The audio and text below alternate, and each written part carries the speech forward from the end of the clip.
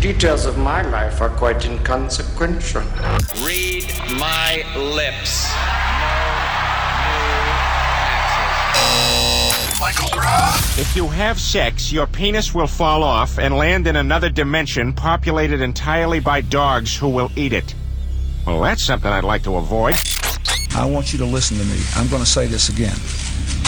I did not have sexual relations with that woman, Miss Lewinsky. I'm a paladin with 18 charisma and 97 hit points. I can use my Helm of Disintegration and do 1d4 damage as my half-elf mage wields his +5 Holy Avenger. And as president, I'm going to make it impossible for congressmen or lobbyists to slip pork barrel projects or corporate welfare into laws when no one's looking, because when I'm president, meetings where laws are written will be more open to the public, no more secrecy. That's a commitment I make to you as president. The Michael Groff Show. It is my opinion he is a danger to himself and others and is in need of treatment.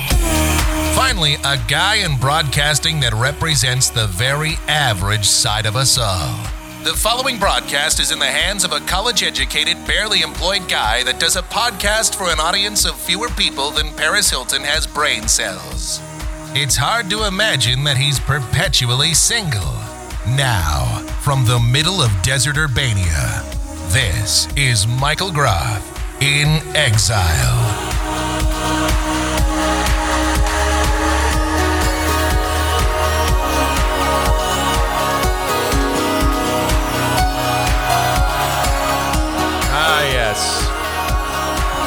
The agonizing pain in which I live every day. It's just another excursion into Michael Groff in Exile. It is Wednesday. The days, they run together. May 26th, 2010. And it's hot, so yeah, the air conditioner is cranked way up. I'm trying to cool it off in here as much as possible. The damn global warming is just making that hard to achieve. Anyway, thank you so much for checking us out. Mike at KMGX.com, our email address. It is Mike at KMGX.com. Michael Groff Show, AOL Instant Messenger. For all of your messaging needs, you want to send us a message? I will eventually respond to it. I do respond to all emails, all messages, including the death threats, so you can always send those in. And anyway, let's see. We're also at michaelgroff.com. And over there, there's a rumor going around that you could even donate to this program using our PayPal address. Again, Mike at KMGX.com. I'm just throwing it out there. This has become the regular intro now, where I pitch for donations. Some people do donate, and it is greatly appreciated. Trust me. All right, well, we have a very busy show to get to, but before I go any further, I must make it well known that we joining me. Well, I can't. I'm not going to lie and say joining me in studio, because that would be like that'd be the fabricated bad radio that a lot of morning shows do now. In the era of cheap radio, where most morning shows are ISDN'd over like each host is in a different state. I'm not going to do that. I will tell you that we need like a sponsored name for the connection that we bring this to you. But anyway, James is here. Hi. Hello. Yeah, he's joining me. See, we need like a sponsor for this. Joining us on the whatever. We need like some on the Toyota. I don't know. Everybody, that Subway is big. Toyota right now, they could really use all the help they could get. BP. I like Subway. We could get BP to sponsor this. They could really use a little image makeover right about now. How about this? Sponsored by Viz Media. Oh, there you go. Anyway, so we were just talking before the show. Apparently, the global warming has hit up there. It's where you are. It's like 90 degrees or something. It's not just that. It's the humidity. I mean, oh God, man. Yeah, the weather's been all over the place here. The other day, on Monday, we had a high. Sunday and Monday, we had a high of about 78. They had The Diamondbacks played at Chase Field over the weekend. And on Sunday, they had the roof open at Chase Field. And in late May, it was like May 23rd. So May 23rd, to have the roof open for a day game at Chase Field is, I would dare call that phenomenal, if you could manage that. Yeah. Yeah, it was like it was 74 the first pitch at game time at 1 o'clock on Sunday. I actually wish I was at that game. Well, actually, I don't, because the Diamondbacks got absolutely destroyed, but I still wish. I mean, it would have been a festive atmosphere. Besides, there were so many home runs hit. I could have gone out there, and I would almost have been guaranteed. The Blue Jays hit so many home runs on Sunday. I would have been guaranteed to catch one if I was out in the bleachers. My God. All right, so it's hot, and that's really all that matters, I guess. Well, what do you expect? It's late spring. This is what happens. It's called weather. So what's going on with you? Pudding and doodling. You're doodling? Well, I was right before the show. I gotta focus at least a little bit on this. That is, that's commentary of the highest regard right there. Doodling during the show. I doodle too. If anybody's wondering, I actually just sit here and draw while I'm talking as well. So, if that's why the quality of the show, sometimes I just get distracted by my own, by not only my own voice, because I hear my voice and fall in love, but also my drawing, my artistic talent is so revolutionary that. I don't have ADD. I just, look, a bunny rabbit. Yeah. Anyway, so a busy show. We got to check the pop chart. We're going to do that later on in the program, and we have a million stories, a lot of sound bites. We get to, it's our daily rip into Cleveland sports. We're going to do that today. How do people even live in Cleveland? I'll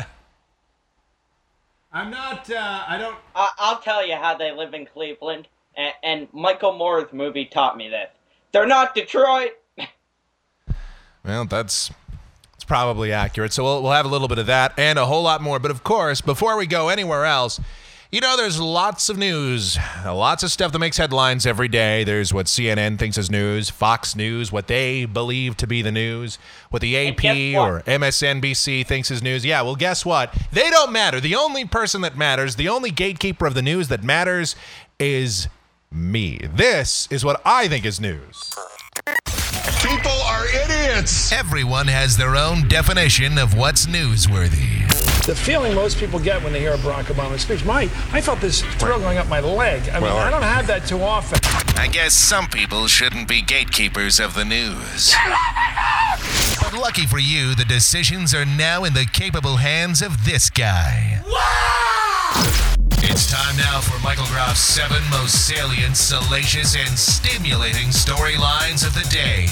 All right, I just turned down the AC to subarctic. That should be enough to stop the sweating temporarily. Put a little bit of dry ice on your forehead. Maybe that'll help. Yeah, well. Can't guarantee it, though. Well, it'll help take the skin off anyway. Number 7. All right, the NBA playoffs, Game 4 of the Western Conference Finals last night. Phoenix Suns 115, LA Lakers 106. Take that, sanctimonious sports writer! It's just another jab in the face for the sanctimonious sports media out there. Those folks on ESPN and Fox Sports Radio and everybody that kept telling us how, the Suns are just going to get swept right out of the playoffs. They're just going to be completely destroyed, completely demolished. Yeah, how about that? Now the series is tied 2 games apiece. And the mighty Kobe Bryant, well, he did score 36 points. The Suns played a zone defense, and while the Lakers continue to make fun of the Suns for playing the zone defense, and everybody in the sanctimonious, self-aggrandizing, self-righteous sports media continues to make fun of the Phoenix Suns for playing the zone defense, guess what? It's working against everybody's darling, the LA Lakers, and the series is tied at 2. And of course, the jackasses such as Colin Cowherd, who continue to tell you that the Los Angeles Lakers are just the greatest team since sliced bread. Well, so much for that, huh? Hey, look, the Lakers may still win the series, but guess what?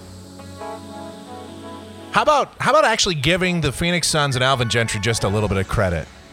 The LA bias is just it's killing me. All right, it's just killing me. They're here to kick ass and play basketball, and they're all out of basketball. Right. Number 6. All right. The NFL has announced that the Super Bowl in 2014 is going to New York City. Yeah. That was exactly my reaction. As soon as I heard that, I immediately thought, wah, wah, wah, wah. I'm sorry, but yeah, exactly. That is what I thought as soon as I heard that announcement. Has anyone looked at the average temperature, the average weather conditions it's actually being played in New Jersey, technically, at the new Meadowlands Stadium. The Jets and Giants will be playing in a brand new stadium. And I know the NFL wants to showcase it on the big grand stage of the Super Bowl in 2014, but just so you guys know, in early February, the average high temperature, 42 degrees, not exactly conducive to football. And there's always the chance of those blizzards that hit the East Coast. A nor'easter, perhaps. I'm just saying that February might not exactly be the best weather to play the Super Bowl. I mean, I know it's going to be great for the NFL, but it's not a good fan experience. Well, to be fair, I always found football, a more enticing experience when it was snowing. Well, yes, for people, for me, I'm going to be in Phoenix in all likelihood. So I'll be watching on my couch. So I don't care if it's 21 degrees below zero and you've got 7 feet of snow on the ground. Play the damn game. But for the fans that are there and for the experience of being there and for the media that has to go there and cover the game, maybe just one of the worst ideas I've ever heard of. In other words, a good idea for New York, a bad idea for the fans. And last I checked, the fans kind of mattered. Yeah, who cares about those fan people, right? Yeah, you know what? Screw them. Again, I'll be on my couch, so I don't care. Number 5. We have a milestone set. Ladies and gentlemen, a big milestone has been reached. We should have the drum roll because this is... Oh, hang on. I can do it. Here we go. This is huge. All right. Huge. Ladies and gentlemen, the national debt has hit $13 trillion. Oh, boy. Lucky 13. Oh, my. Yeah, we've rolled over past the $13 trillion mark. That actually, I believe that occurred yesterday. Glass shattering sound effect. What's that? The glass shattering effect. Yeah, that probably would have been equally as appropriate. There you go. Anyway, it's a big milestone, and Barack Obama should be very proud. Very proud. But hey, he's going to have our deficit cut in half by the end of his term. I don't know. He's actually almost tripled it in the first year and a half. I don't know how he's going to cut it in half now. Number 4. I don't know. I'm no math major, but I think it would take a... I think it would take a hell of a lot of work. Anyway, Barack Obama did throw us a bone down here in Arizona after SB 1070, and we wanted the federal government to do something, so Barack Obama has said, I'm doing something. He's sending 1,200 National Guard troops to the border. I believe 1,200 troops are being sent to the border. It's a 2,000-mile border that the United States shares with Mexico, and 1,200 troops are going to cover that. Wow. Let's see. So one every about one and a not quite 1.5, about 1 1/3 miles. That's good. They have supervision, all of them, I'm sure. Well, and I mean, it's telescope, maybe. We'll break down why it's a complete joke later on in the program, but let's just say that even when Bush did it, I was against it when Bush sent National Guard troops to the border. It's a joke. I'll tell you why in more detail coming up in just a few minutes, but just understand that it's obviously an election year, not for Barack, but for 435 House seats and for many in the Senate. All in favor of sending all 435 out? Say aye. Aye. Aye. Number 3. And on a related note, to piggyback off of number 4, 50,000. That's the number that are supposedly going to be marching in the city of Phoenix over Memorial Day weekend to boycott Arizona. So what they want to do, they want to show that they're against SB 1070. They're against Arizona's crackdown on illegal immigration by marching through the streets. But aren't they going to get thirsty? I mean, aren't they going to get hungry? I hope they brought a lot of lunches and a lot of bottles of water from other states. Sure hope they don't spend any money here, because that'd just be against their boycott, wouldn't it?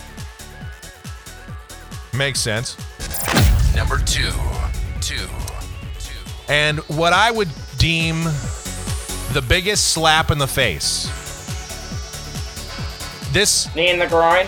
Well, this isn't even a slap in the face. This is a slap in the face, a knee in the groin, and an iron stick right up the rectum. Ow! So they've announced that at Ground Zero in New York, the site of the worst terror attack in history,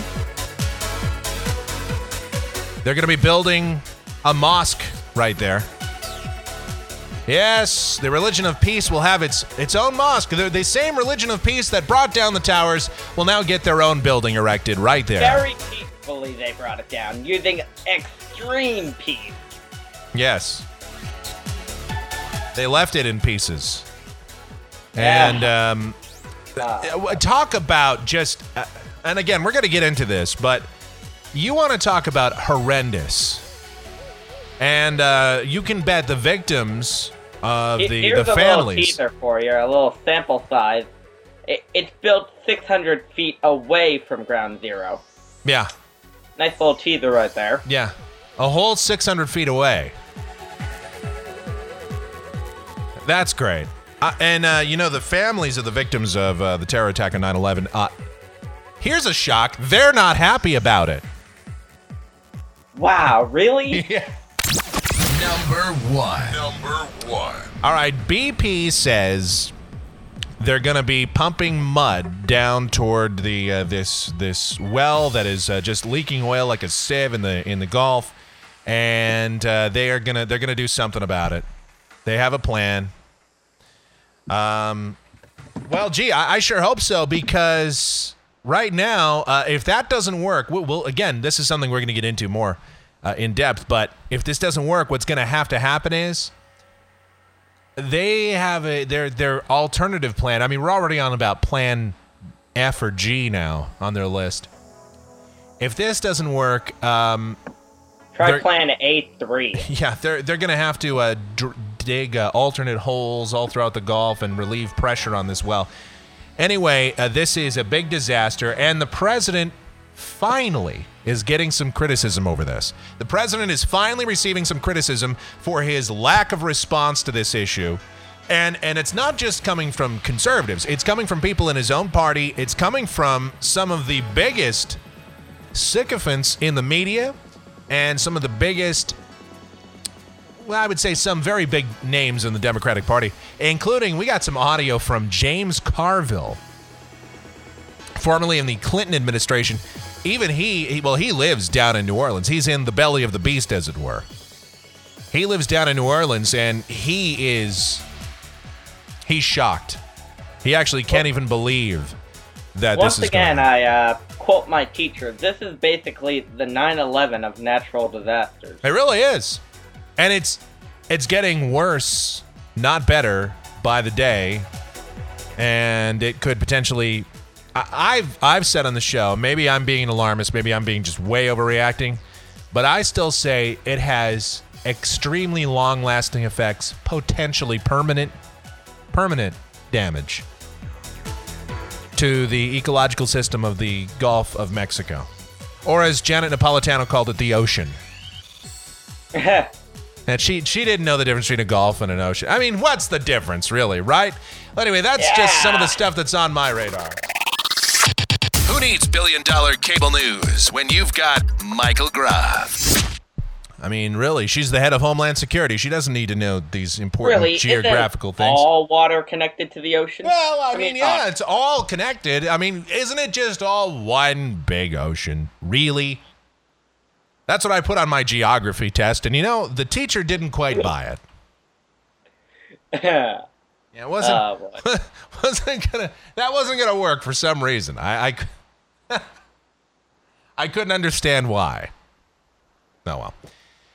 All right, so that's some of the stuff that we need to get into. Also on the show, we've got the Michael Groff Show Stupid News File, including the most dangerous, or well, I guess we will call it the most dangerous drink in America. And no, it's not when I take you out on a date and I slip a roofie in your drink. Mike, you're not helping your bachelor net. Yeah, it's not one of my roofie coladas. No, it's not one of those kind of drinks. Actually, no, it's a drink that's actually sold legitimately, and we'll tell you about that. Vodka? Huh? Never mind. I was making a Breakfast Club reference. Oh, there you go. No, it's not anything. It's not even alcoholic, actually. What? Wait, is it water? I think I saw that story earlier. It's not even water. Although in some cities that is the most dangerous drink. I know. For a while in Phoenix, we had a little problem. We had a little problem with the water here in Phoenix. We had a. Okay, look, we had a minor issue. We had a minor issue with what was going on there. But we took care of it. I think we're fine now. We got most of the lead out. Yeah. I mean, look, if you can hold a magnet up to the water and it stays, might be a bad sign. All right. All of that and a whole lot more is coming up on the program. You know what? I'm looking at this. It's called the worst beverage in America. Here, I'll just tell you this right now. It's sold from Tim Hortons. I don't know how many of you know what Tim Hortons is. We don't have it here in the Southwest, but it's a Canadian. Yeah, I know. I almost shouldn't even talk about it. Why bother? It's Canadian, right? But they actually do have Tim Hortons. Who cares about them Canadians? Yeah, they do have Tim Hortons though in some northern states. Like I know in Michigan they have them. We might have it. I'm not sure. I think I've heard of it. But it's also sold in Cold Stone Creamery, and it's a new. Yeah, I definitely heard of it. So yeah, it's sold at Tim Hortons and it's at the Cold Stone Creamery.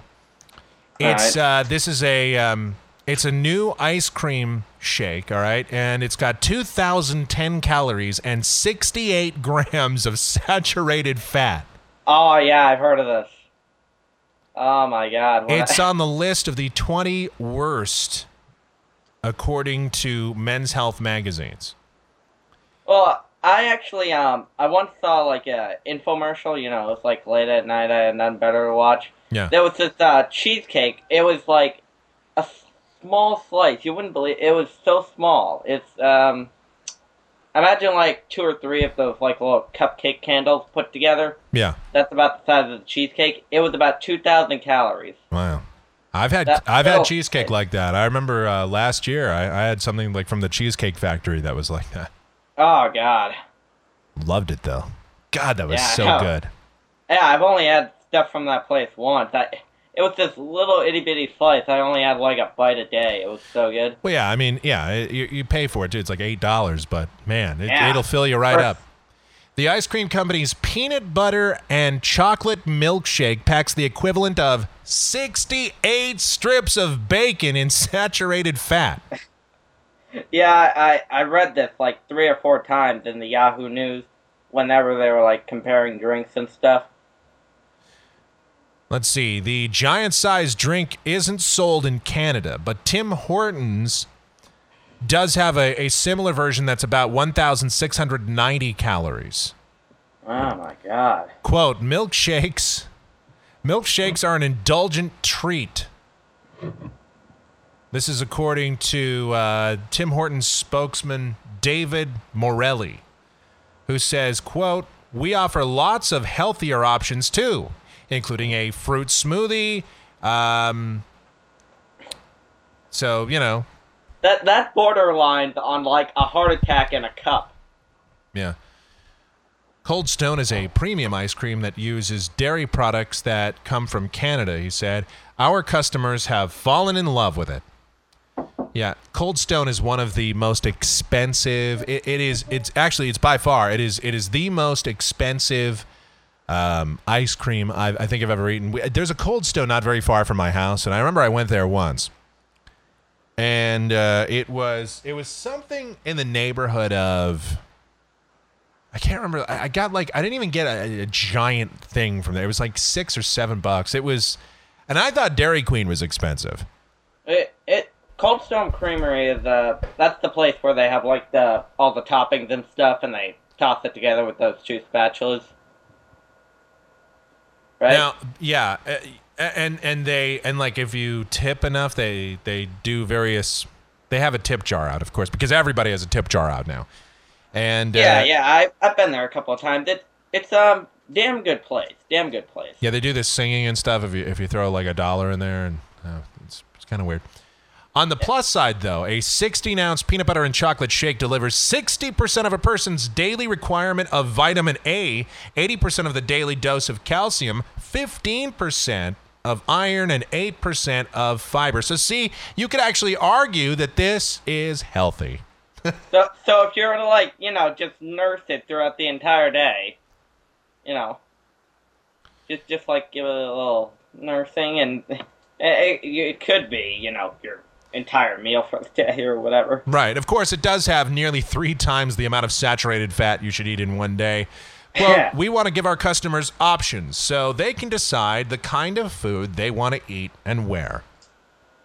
Oh, my God. Of course, pretty soon the government will step in and, mandate that you can't sell it to anybody that looks fat. Oh, God. Well, I mean, that's going to happen sooner or later. I think they're trying to do population control right there. Mike@kmgx.com is the email address. It's Mike@kmgx.com. That's also the PayPal address. Send money. AOL Instant Messenger, Michael Groff Show. The screen name, it's MichaelGroff Show on AOL Instant Messenger. So if you want to send us a message anytime, anywhere. I'll tell you what. I'll make a deal with these people. If you donate $20 or more, I will draw something for you. Yeah, look at that. I am quite the artiste. There you go. Anything you want. Anything you want. $20 donation. I'm making that deal right now. Nice. See, I'll draw anything. He'll Barack Obama throwing an airplane at the sun, I will do it. Just the most random thing off the top of my head that I could think of.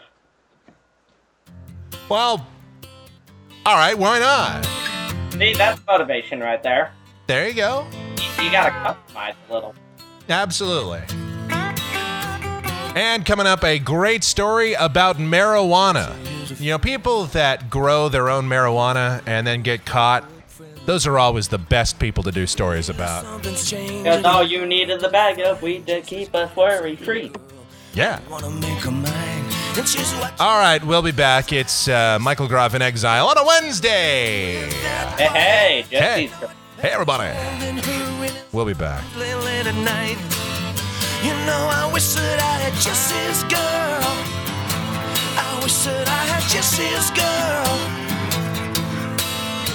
Where can I find a woman like that?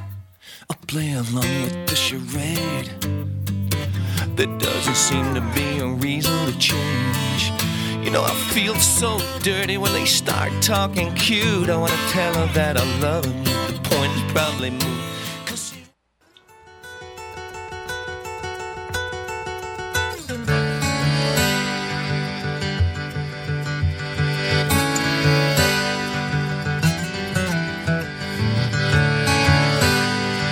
Welcome to your life. There's no turning back.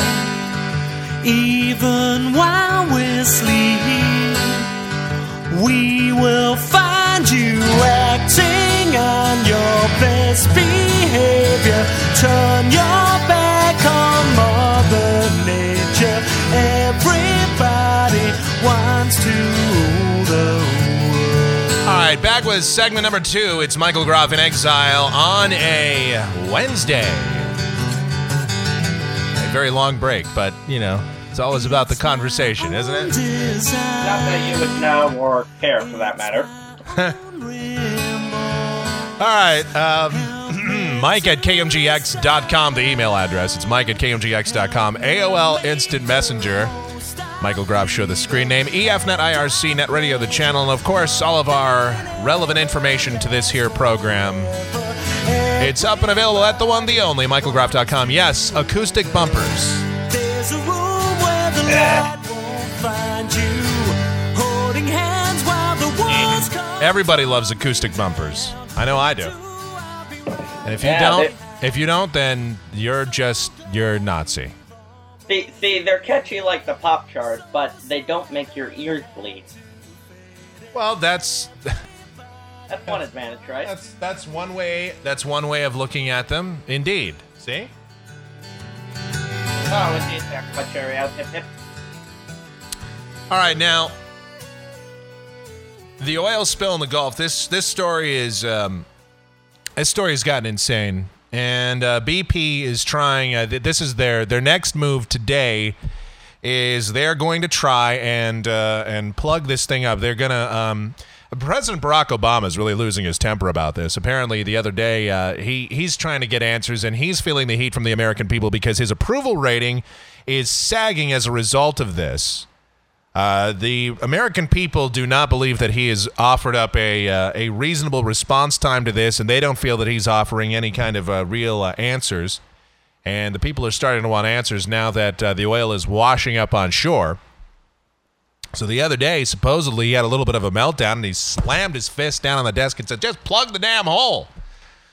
Which, well, luckily in the Bill Clinton administration, he found a way to do just that. But, you know, that's another story. But boom.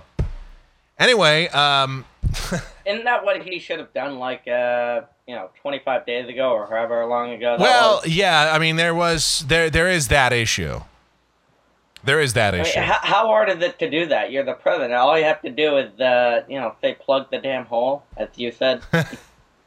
Well, I mean, it is hard because BP, their plan right now, they're trying to put some mud.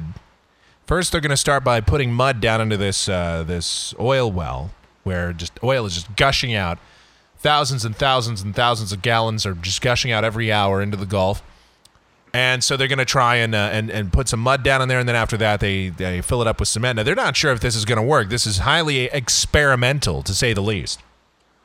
If this plan of theirs doesn't work, then the next option is not a pretty one at all, and it's going to take some 90 days or so to even pull it off, and that is to drill what are called relief wells, which are set up to relieve the pressure around the initial well, and then they'll just start pumping oil regularly out of those. But in the meantime, this will just be leaking oil into the Gulf for months, at least until July or August. And then that, of course, is predicated on the idea that a hurricane or a tropical storm doesn't come along and muck all that up.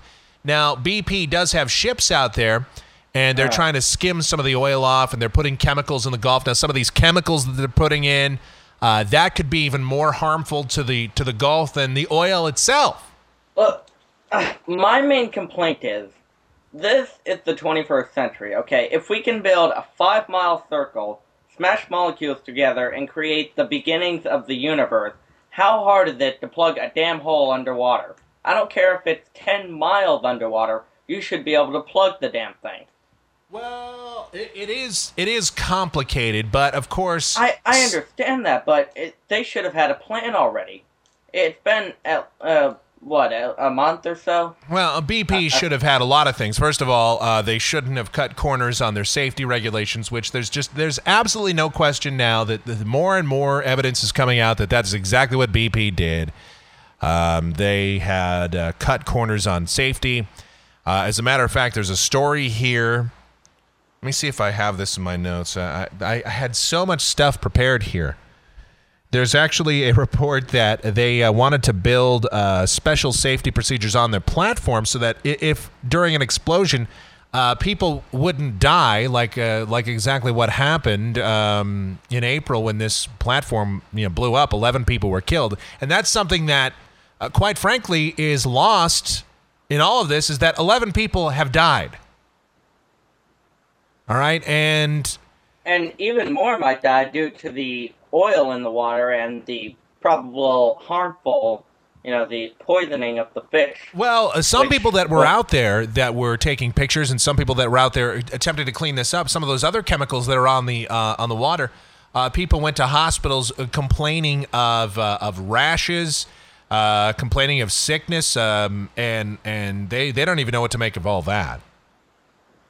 So yes, you're absolutely correct that who knows the kind of disaster that this could be. And of course, as we've talked about, what happens if this oil circulates around in the currents of the Gulf and then goes through around Key West and around between Florida and Cuba there, and then gets caught up in the Gulf Stream and goes right up the East Coast.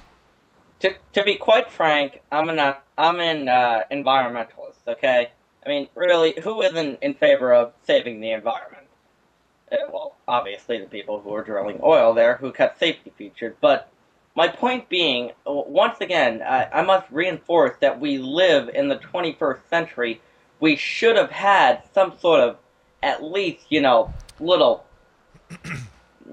filter there or something to at least stifle the oil. People say, well, what could Barack Obama really do?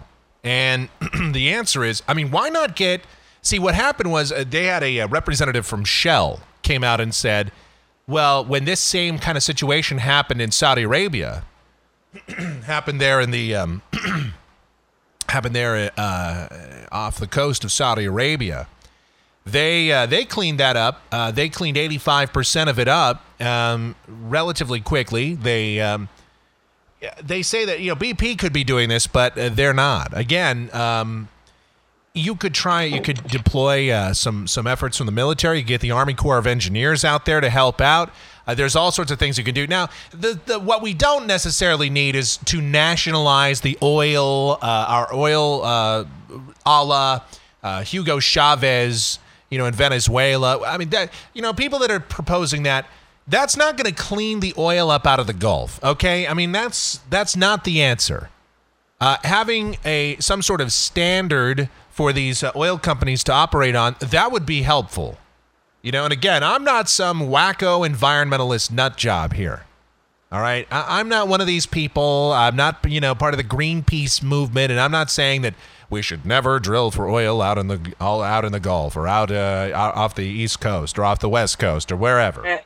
I'm the same way. I mean, I said I'm an environmentalist. That's on the border of, we should do everything we can to preserve the environment. But, I mean, preserving the environment is one thing. At the cost of everything else, I'm just, I mean, if we can cut down an acre of rainforest to cure cancer, sure, fine. I mean, sure, I don't mind that. But to cut down an acre to rainforest to put up a Walmart, I'm not so much in favor of that, Well, regardless, though, what we have here is we have BP. We have BP trying to spin this and say we're doing everything we can.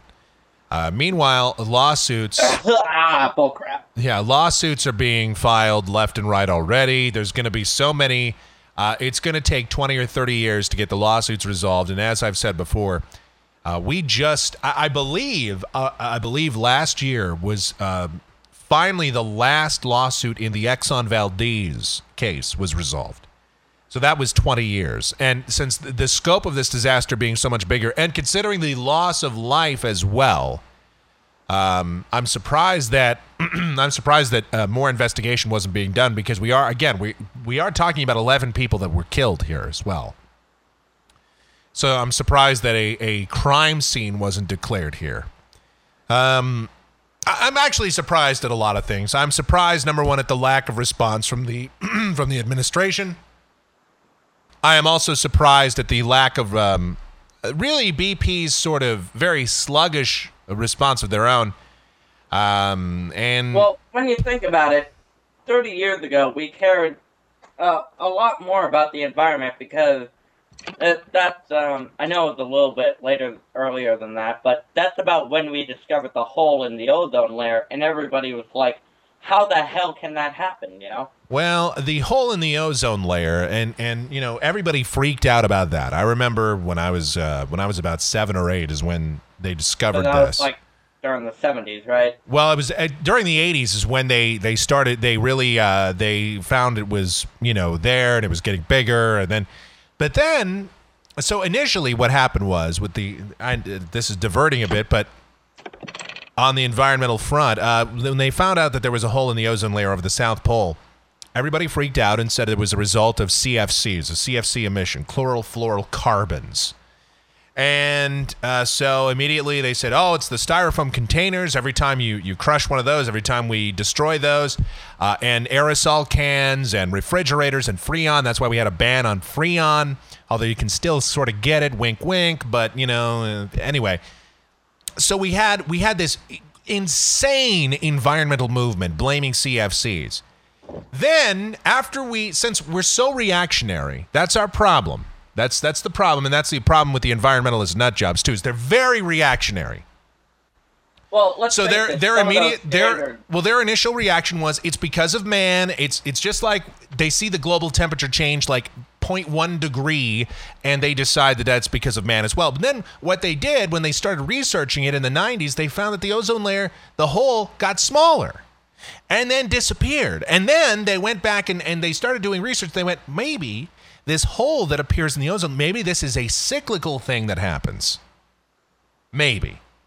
Yeah, I'm global warming, like maybe a half a degree is man's fault, but I mean, it is a cycle. If you look at the trends and temperature within, you know, technically, if you look at it from a technical standpoint, the Earth has been cooling ever since it was made.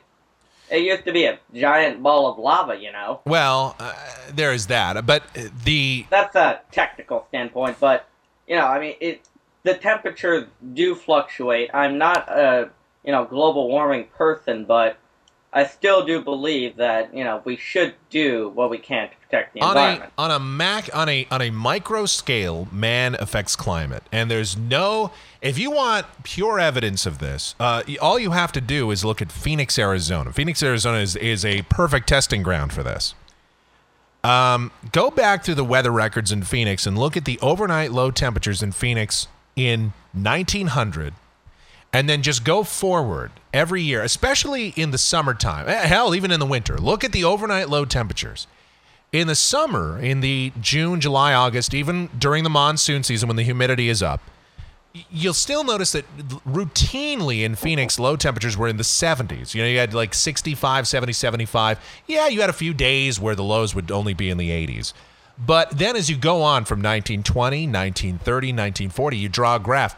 The overnight low temperatures in Phoenix steadily increase, steadily, and in the last 30 years have spiked dramatically, and now there is the urban heat island effect, and this is a legitimate, a real, a bona fide weather phenomena, the urban heat island, and there's no question that cement or concrete, blacktop, buildings, all of that holds the heat in and then radiates it out through the night. It radiates the heat much slower than sand, which was what was here before. Sand and grass and underbrush and all that. Cactus. So there's no doubt that on a micro scale, man affects climate. I mean, this isn't even a debatable issue. But what is the debatable issue is on the macro level. I'm sure that by a small margin, man has influenced the climate in a very subtle way. Anything from cloud seeding, which we've been doing for 100 years, to everything else that we've done. Again, there is no question. However, I would say that based on research and based on everything I know, having, again, a minor in meteorology and atmospheric science, and having worked at the National Weather Service and having done a lot of the research, I can tell you that man's influence is so... It does exist, but it is statistically insignificant, especially when you consider Mount Pinatubo, this who knows how to even pronounce this volcano in Iceland, and all these other volcanoes, sunspots, solar flares, the coronal mass ejections, all of that, which influences our climate 1,000,000 times more than man. So, again, I think on a micro scale there is something to be said, but overall, no. Man does not affect the climate. Man affects the environment, but not the climate. There you have it. All right, wow. And then this oil spill, again, BP, so if this doesn't work in the next couple of days, what they're doing, then it's panic time. Then it does come down to panic time. It's a lot of oil that's just floating around in the Gulf, and that's a lot of oil that's going to be washing up for a very long time. A lot of fish. It's going to hurt the fishing industry, going to hurt a lot of things. If you're a fan of shrimp, which I am, that price is going up. Oh, God. Just don't you dare touch my sushi. Well, I don't think you have to worry. Yeah, sorry. I don't think you have to worry about your sushi. Oh, sushi is just rice and raw fish. Most of it. Yeah, but, who knows? Still, alright. Well, let's move on. Let me see here. What else Then, of course, what is even more unbelievable, and this is, again, it's a slap in the face, a kick in the groin. It is. What I would just. What's that? Imagine if, Sarah Palin came up to you and then farted in your face and then started speaking to you. That's sort of like what this is. It's not good. Let's put it that way. This is bad news. They plan to build a mosque near Ground Zero, where 3,000 people were killed on 9/11, where the Twin Towers came down right there in Manhattan. They want to build a mosque right there. Yes, a mosque. For the religion of peace. A mosque is the religion of peace church, a Muslim church, if you will. And, yeah, no surprise that the relatives of the victims of 9/11 not happy about it. Yeah. They clashed with supporters that planned a mosque near Ground Zero at a raucous community board meeting in Manhattan. 4 hours of public debate, members of Community Board 1 finally voted 29-1 in support of the project. 29-1. What? 9 members abstained, by the way. They just nine people just said, "Yeah, I don't want to have anything to do with it," arguing that they wanted to table the issue and vote at a later date. The board has no official say over whether the estimated $100 million mosque and community center gets built, but the panel's support or lack of is considered important in influencing public opinion. Holding up photos of loved ones killed in the Twin Towers and carrying the signs such as Honor 3000 9/11 No Mosque. Opponents of the proposed Cordoba House on Park Place called the plan an insult to the terror attack victims. Quote, "This is a burial ground," said retired FDNY Deputy Chief Al Santora, referring to the fact that victims' remains were scattered for blocks. Santora's 23-year-old son, Christopher, was the youngest firefighter to die on that day. Quote, I do have a problem with having a mosque on top of the site where terrorists can gloat about what they did. There you go. That is bullshit with the capital S-H-I-T. I would agree with that. I would. Honestly, if that happens, the second I am able to drive a car, I will drive down there, buy a sledgehammer, I'll make sure it's in fine condition, and knock it down from the top to bottom. I swear to God. Yeah, I have to... And as I said earlier, please note this isn't like maybe a square mile away or so. This is 600 feet away. Yeah, it's 600 feet from the hole, I guess, that's in the ground. I think it's like probably from the north or south tower. That's how maybe they're measuring it. Right. But still, I don't mind if it's maybe a mile or two away, but 600 feet? You're kidding me. Are you sure you read that correctly? 29-1? Yeah. How the... Well, it gets did they more... live in New York? It gets more outrageous. Imam Faisal Abdul Rauf, the head of the Cordoba Institute, which is in charge of the project, insisted that the site would help, quote, bridge the great divide between Muslims and the rest of America. Oh, yeah, I'm sure that building a mosque right on top of ground zero, I'm real sure that that's going to make Americans very sympathetic. Yeah, you're going to remind non-extremists have to realize how insulting that is. You're going to construct a building that reminds people of the religion, of the philosophy of the people that brought down what used to stand there. That's a good idea. And killed roughly 3,000 people. You talk about taking a middle finger to the United States and pointing that middle finger directly. You might as well just erect a middle finger right there and say "F you, America," because that's exactly what this says. It says, why not just piss on the Statue of Liberty and smash up the Liberty Bell? Yeah, why not? And burn the Declaration of Independence while you're at it. Quote, go ahead. Quote, we are Americans. We are Muslim Americans, Rauf said. Many of us were born in the United States. We have no higher aspirations than to bring up our children in peace and harmony in this country. Well, that's great for you. That's nice for you. Quote, freedom of assembly is the right of all Americans. That's right. Freedom of assembly is your right.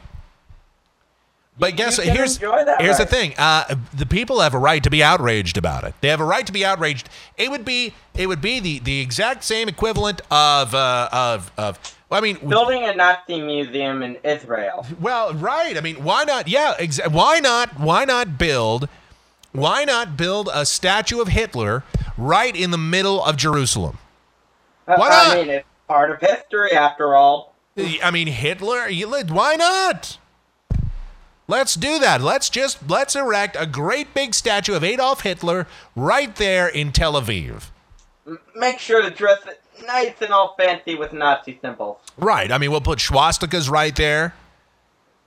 I mean, technically, the swastika wasn't a bad symbol until 1939. Raul's wife, Daisy Kahn, followed him to the microphone. Oh, she was actually allowed to speak. Well, that's nice that, he allowed her to do that. Followed him to the microphone to pitch the planned community facility as, quote, much needed... Again, this is the quote. Much needed party space and much needed venue space for the area. Wow. She was roundly booed. Yes, you have to understand, this is a much needed space for our area, sir. Yes. I can only imagine how that went over. Oh, I imagine she just wrote everything down because remember, she's a woman in her religion of peace. Well, yeah, I'm surprised they let her go up there and speak. I mean, because God knows in Saudi Arabia or in Jordan or in any of those, in Iran, she wouldn't even be allowed to do that. We did this story just the other day on the podcast about women who, if they show their ankles, if they aren't wearing the traditional Muslim garb, they can be fined like $1,300 now, the equivalent of $1,300, and go to jail because of the morality police that are in Islam. Yeah, I can't imagine why you'd want to live here. Yeah. There's your religion of peace.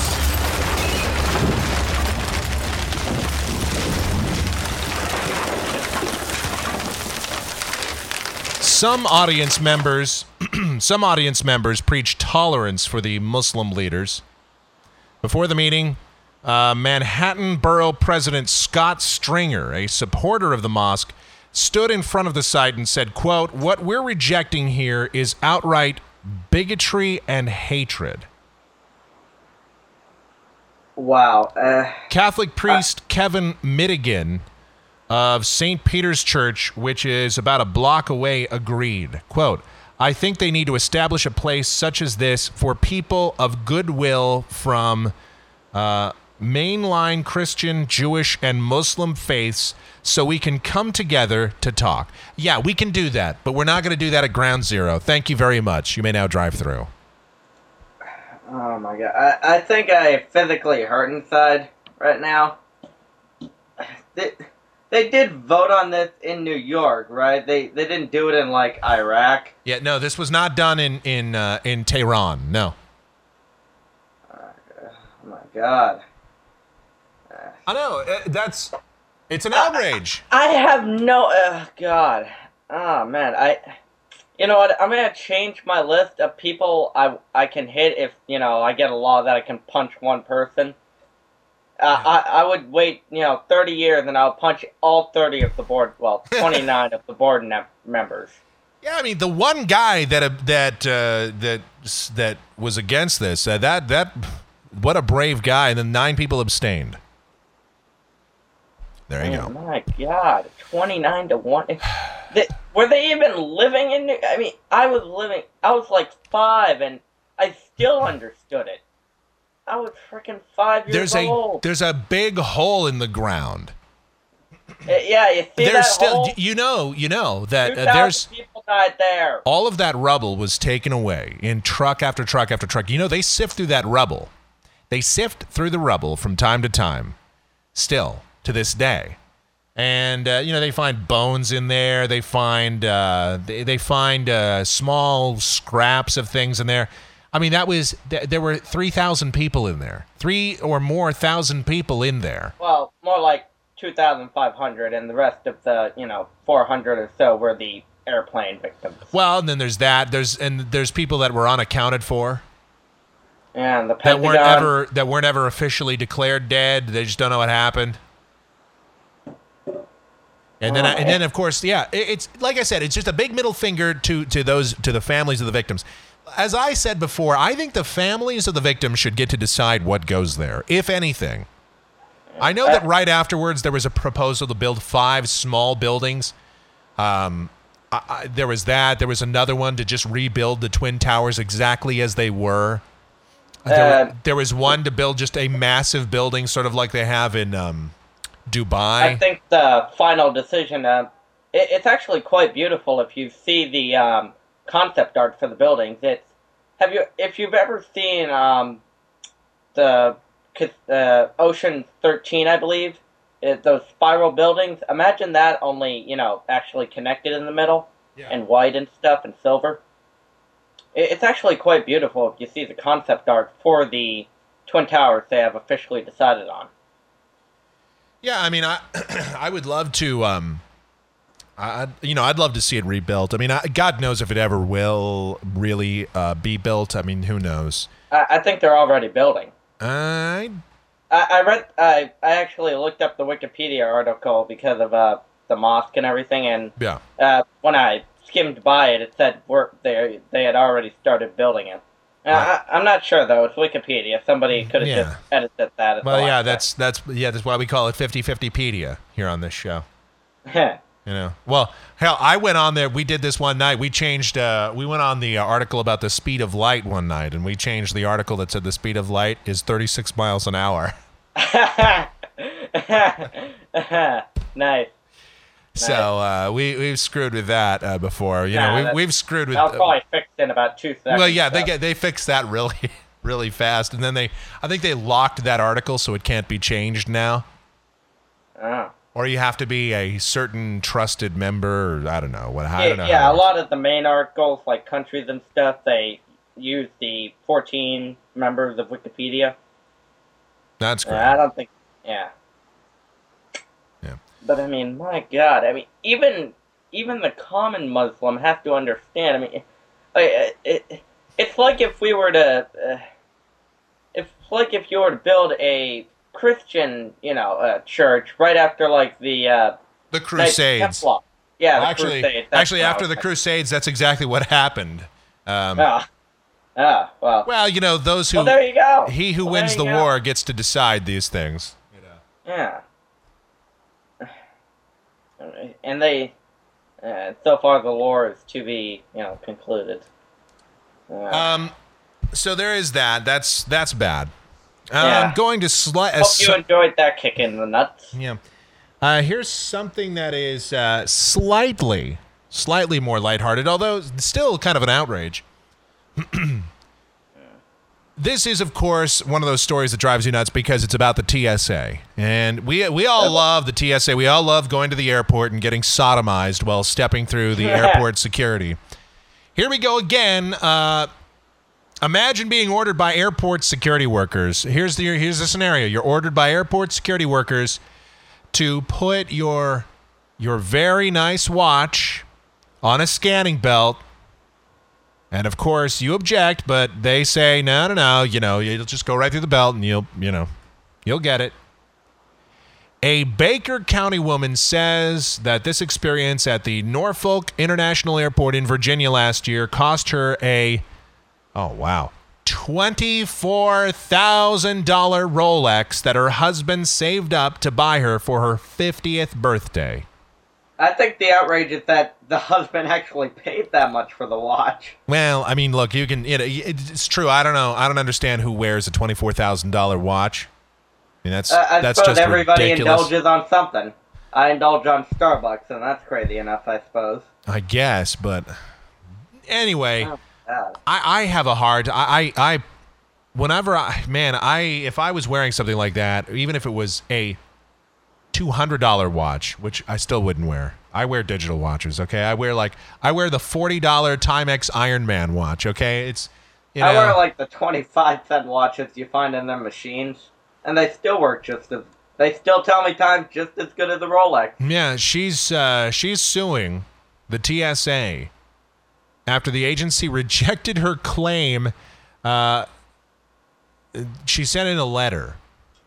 And then her congressman, she even wrote to her congressman, who unsuccessfully intervened. The lawsuit filed in Jacksonville federal court this month accuses TSA of negligence and bailment, a legal term that makes someone holding another property responsible if it's lost. Well, right. I mean, here's the thing. In the law, you have when you give somebody your property, you have a reasonable expectation that they will take reasonable care of it and ensure that it's returned to you in the condition or relatively in the condition that you gave it to them in. In this case, you have no choice. You have to take off your watch. I always leave mine on, but again, that's because my watch never sets off the detectors, and it's not a Rolex. It's a $40 Timex. All right, so but she says, listen, it's just like when you put your luggage on the plane, you have a reasonable expectation that you're going to get your luggage back and that it's going to be in decent shape. Now, you do know going in that, yes, it goes through conveyor belts, and yes, handlers probably throw it around a little bit. They play a little basketball, throwing it on the plane. Oh, I got that one in. But you do have an expectation that it's not going to be smashed to bits. You have a reasonable expectation. That's what she's suing for. Quote, basically, they called me a liar. They treated me like crap, said Pauline Showalter, 63, of Glen St. Mary, of Glen St. Mary, rather. Showalter is secretary to Duval County Public Defender Matthew Shirk. TSA spokeswoman Laura Gatches said Friday that the agency couldn't comment on a specific case in litigation. She said about 2.5 million pieces of luggage pass through screening daily at U.S. airports, and missing property reports total about 45 every day. Less than 100th of 1%.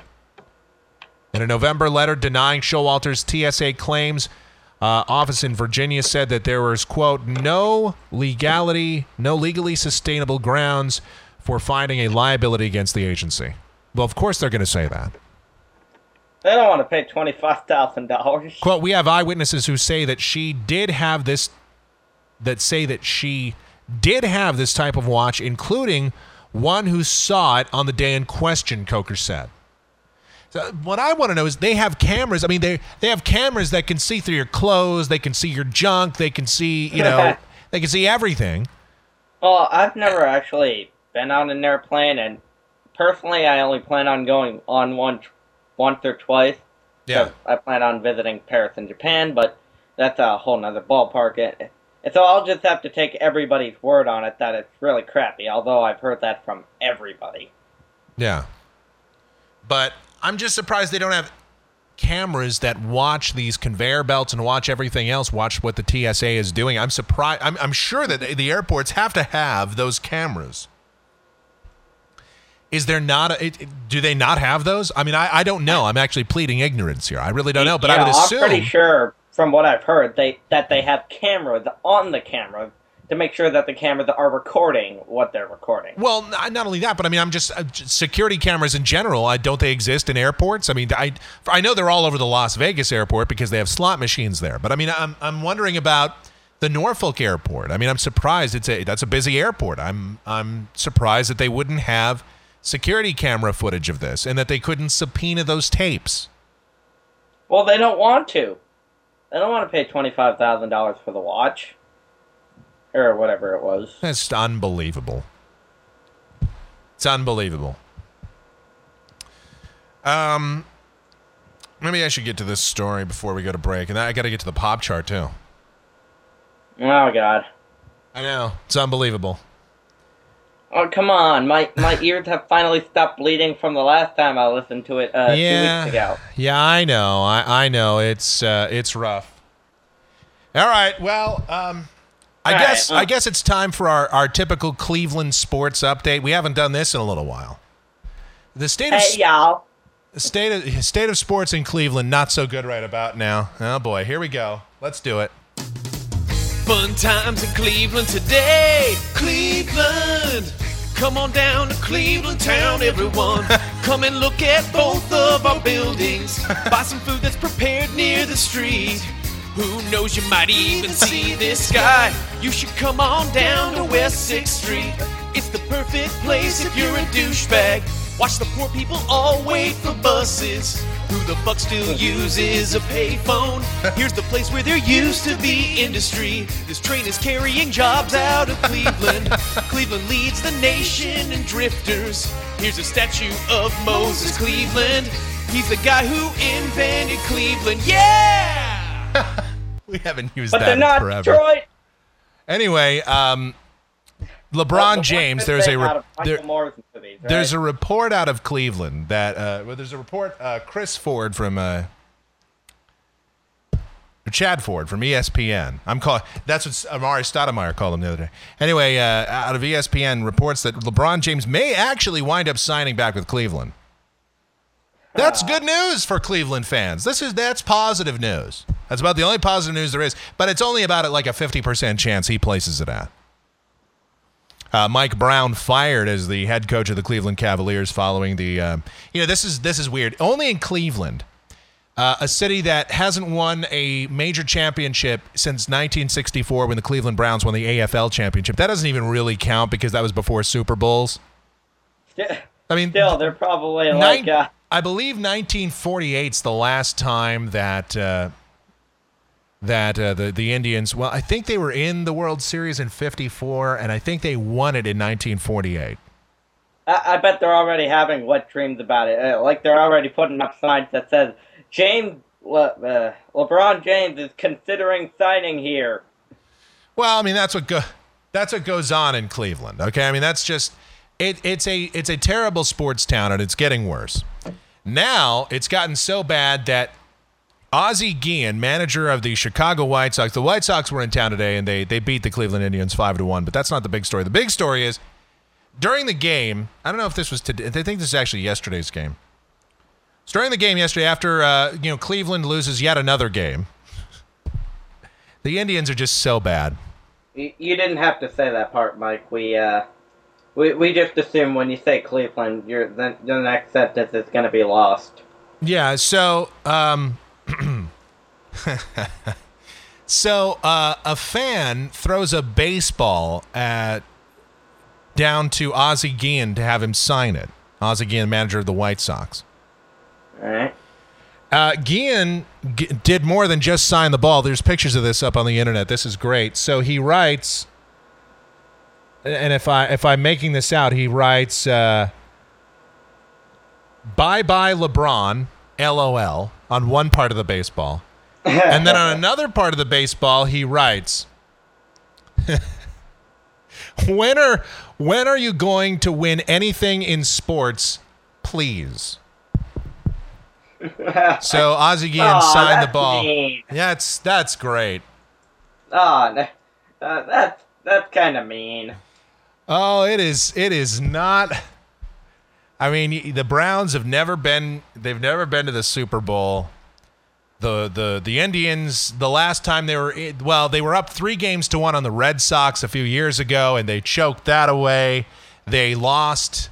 They had a lead in the bottom of the ninth in the 1997 World Series and choked it to the Marlins. They lost. So they haven't won a World Series since like 1948. Cleveland Cavaliers, they got swept by the Spurs a few years ago in the NBA Finals. To be fair, the Red Sox didn't win a World Series for 80 years. Well, 86 years. 86, to be specific. But I mean, but Boston, Boston sports fans, at least, aside from the Red Sox, at least they had it a lot easier than Cleveland fan. Now, Ozzie Guillen, who may not even keep his job the entire season, now even Ozzie Guillen is ripping on you guys. Wow. So that's pretty much the Cleveland sports update. There you go. Fun times in Cleveland again. Still Cleveland.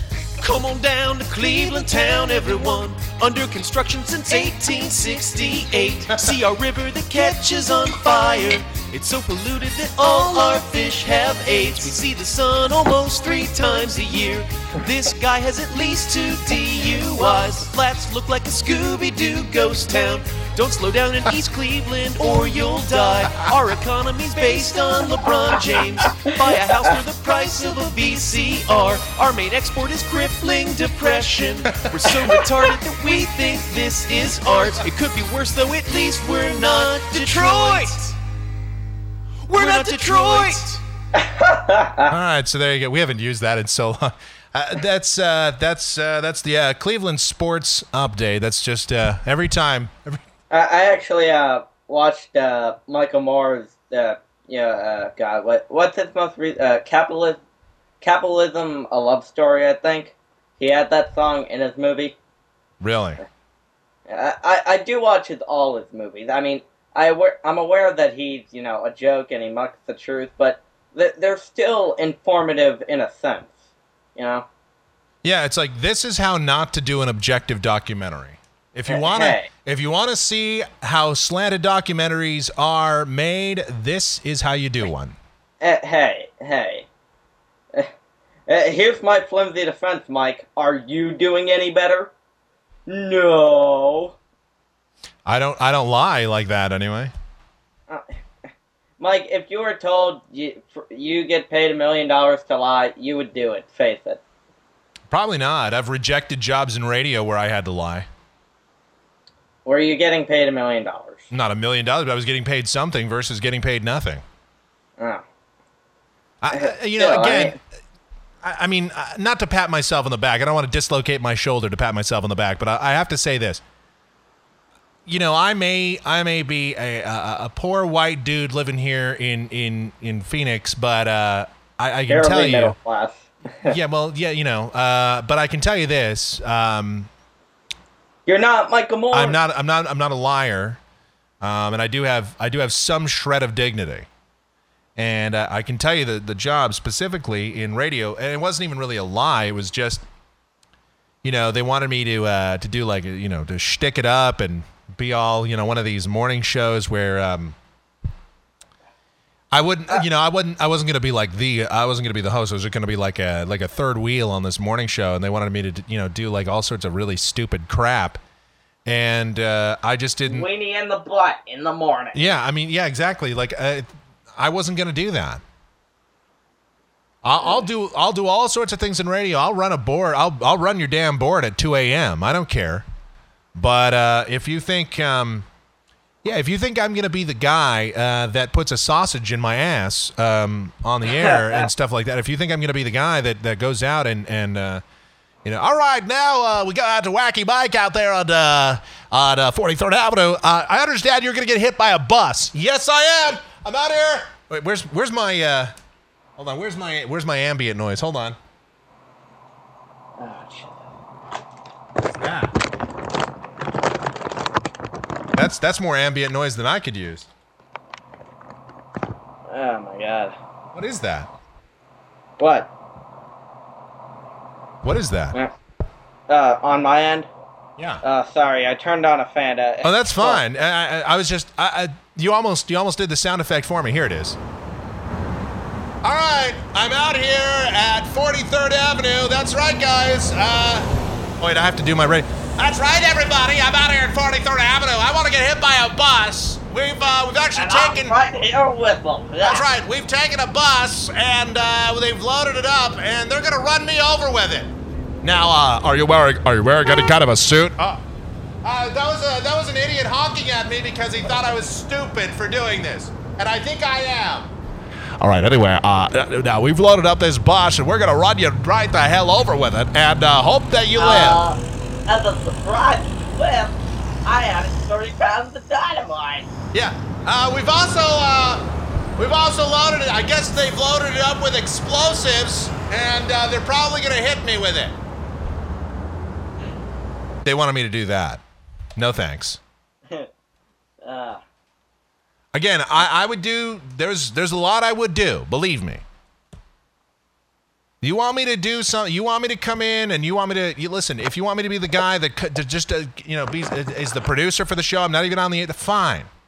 There was many jobs like that. Okay, there was many jobs where I was like a morning co-host and everything like that. That was fine. I just wasn't gonna be like the nutty intern. Not even. I'd be above an intern, but I'd just be the guy that goes out and does that. Yeah, we're gonna put you on a bike in the middle of the lightning storm and hold a lightning rod. We had a guy on the air. There was a morning show that did something similar to that. Believe it or not, actually, there was a guy that went out in a thunderstorm, and he went up onto a building. He went up on the roof of the station, and he held up a. Maybe he was trying to discover electricity. Yeah, he held up a big aluminum rod, and held it up in the sky to see if he'd get hit by lightning. Wow. I mean that's the revolutionary kind of radio that we had here. Maybe. Oh my god. Oh, I wish Nancy Pelosi would do that. Well, I'm sure Pelosi would. No, she. Yeah, well, her hair. It looks like she might have done that actually. Hey, Mike. There's plenty more you can think of than insulting her hair.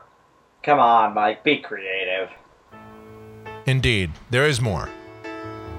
There's a lot more I could probably do, but instead I'm going to get a break. Yeah. Mike at kmgx.com, the email address. It's Mike. Also the PayPal address. Yeah, that's also the PayPal address. Thank you. And once again, I reinforce, donate $20 and I will draw something for you. Anything you want. There you go. If you don't request anything, I'll draw it for you anyway. And you'll be like, what the hell is this crap? And I will thank you on the air repeatedly. And I will promise you that the money will be used for this show. And trust me, it definitely will. You think all this stuff runs for free in here? The Coke Zero alone. The Coke Zero alone is very expensive. Not to mention, to get the acoustic version of Four Non-Blondes was very expensive. I mean, my God, people, how can you sleep at night? Yeah, I'm giving you this quality entertainment, and I'm asking nothing but a small donation.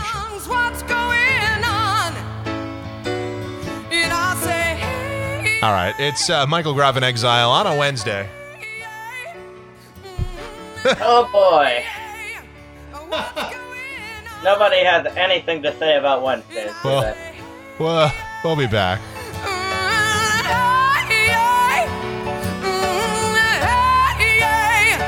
What's going on?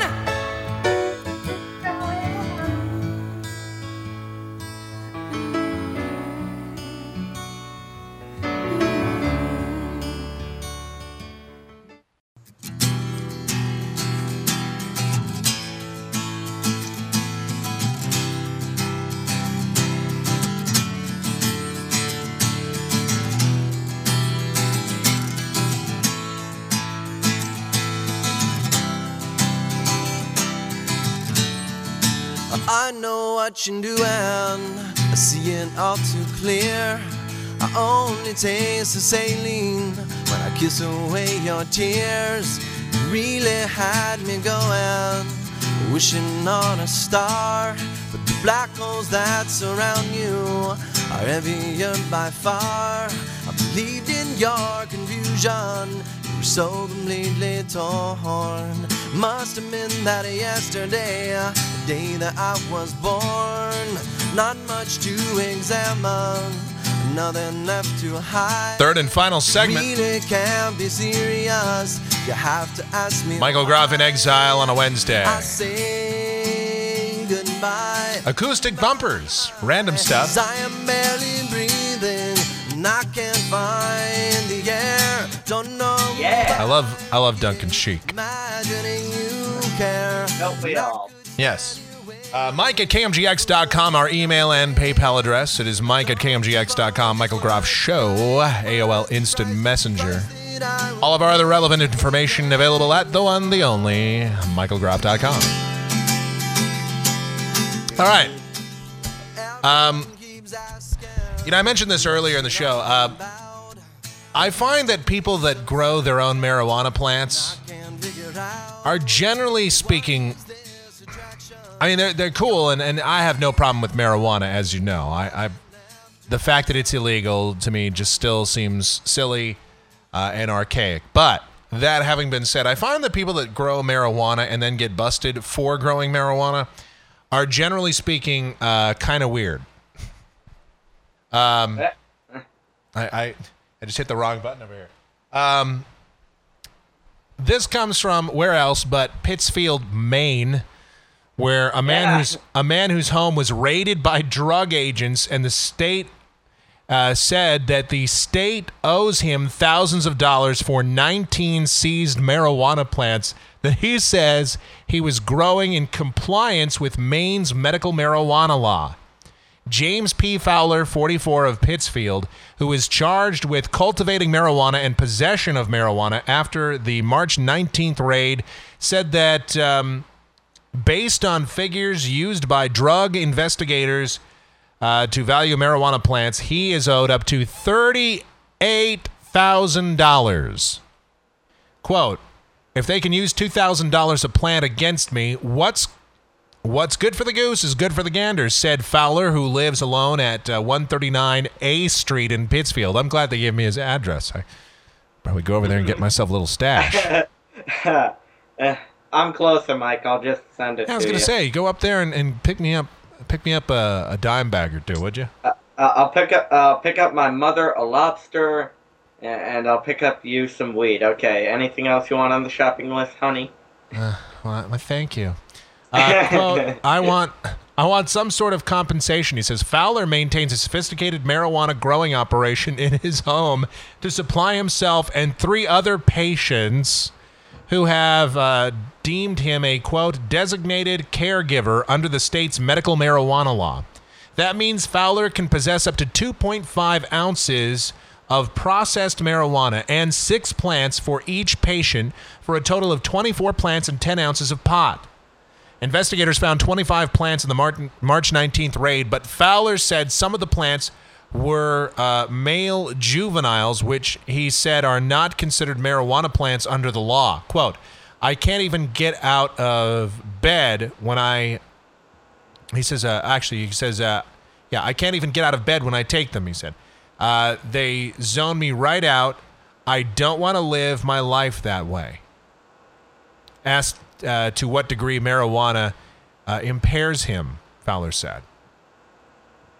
He's basically trying to find loopholes or, splitting hairs in the law. He says, quote, it's not about getting high at all. If I wanted to get high, I'd eat their morphine. Now, he says he's a legitimate marijuana grower under the law. He's well within the boundaries of the law. This guy looks like a classic hippie. I bet he has one of those VW vans. Like he also has like one of those stupidly long bong pipes or something like that. Yeah, I mean, I'm pretty sure this guy.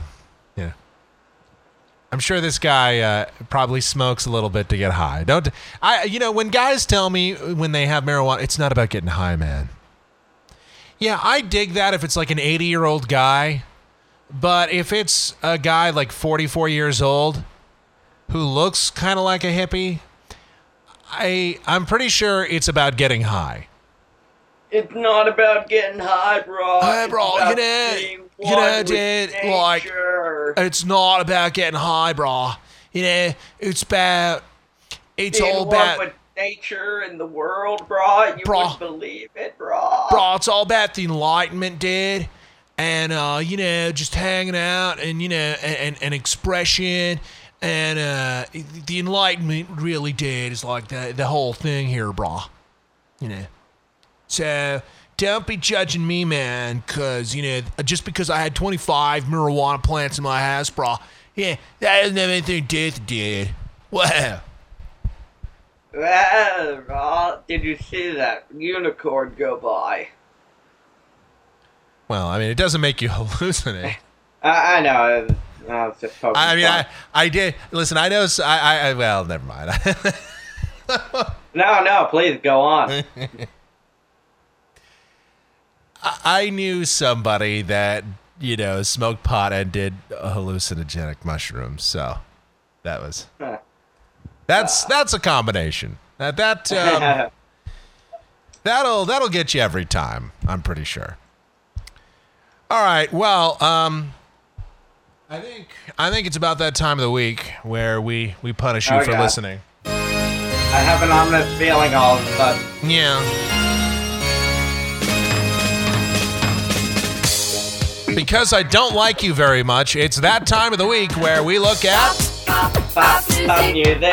The top 10 songs in the world of CHR Pop. Because, with the oil spills, the economy failing, and, your love life, we didn't think your life was miserable enough. Yeah, yeah.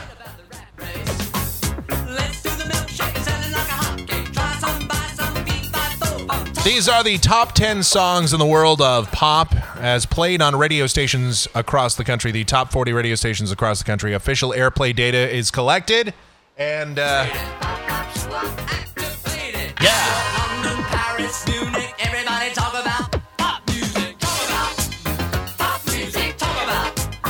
More dysfunctional than Alan Peggy Bunny. Yes. All right. Now, number 10 on the chart this week. Oops. I don't know why this is... My monitor just decided to blink at me or something. I don't know. I think my monitor doesn't want me to do this bit. All right, number 10 this week is B.O.B. featuring Eminem and a whole bunch of other people, I guess. This is Airplanes Part 2. That airplanes in the night sky like shooting stars. I could really use a wish right now, wish right now, wish right now. I could really use a gun right now. That airplanes in the night sky like shooting stars. I could really use a wish right now, wish right now. I could really use a gun right now. Yeah. Let's pretend like it's 98. Like I'm eating lunch off a styrofoam tray. Yeah. Trying to be the next rapper coming out the A. I'm for a record deal to ignore my pain. Got rap coming out my ass. Stage. And when my beat drops, everybody goes insane. Okay. And everybody know my name. Yeah. And everywhere I go, people want to hear me sing. Everybody join my call. Know my name. On the first week, I did 500,000. Slapping bitches, doing drugs. Slapping bitches, killing thugs. And let's pretend like they be the greatest. Selling out arenas with big. Everybody love me and know. All right, so that is wow. That is. See, I hadn't even heard this song before, and it's number 10 on the chart. Wish right now. I already got it down though. Probably where that joke then. All right, number 9 is this is a good tune, and it's still hanging out on the chart. I don't know how it's managed, but this is The Script. Here's Break Even. Yes, real instruments and real vocals. I'm still alive, but I'm barely breathing. Just praying to a God that I don't believe in. 'Cause I got time while she got freedom. 'Cause when a heart breaks, no, it don't break even. The best days will be some of my worst.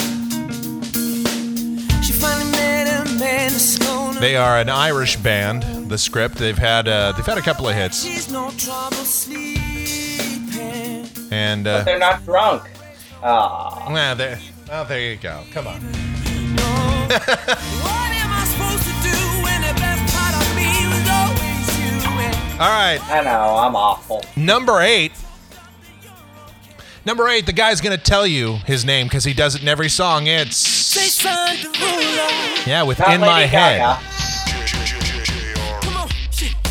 Everybody's looking for love. Oh. Ain't that the reason you're at this club? Oh. See, I could be that guy. I'm still lobbying for that position. I got a better solution for you, girl. Just leave All right. I just can't stand Jason Derulo. I'm sorry. It's... it's just... No, please. Mute that song. It's, first of all, let's face it. It's a terrible song. And it sucks. But... You can barely make it past the first beat. Yeah, well, the good news is he says his name in every song, which helps us out. Well, at least it's not like the Ting Tings where you don't know his name. God, don't remind me of that song. Ugh. That was terrible. All right, speaking of terrible, she's still hanging around number 7 on the chart. It's Lady Gaga with Alejandro.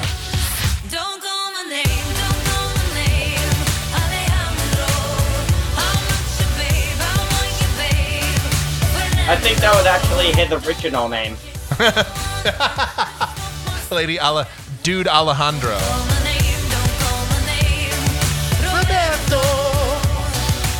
See, she's saying it. Don't call it his name.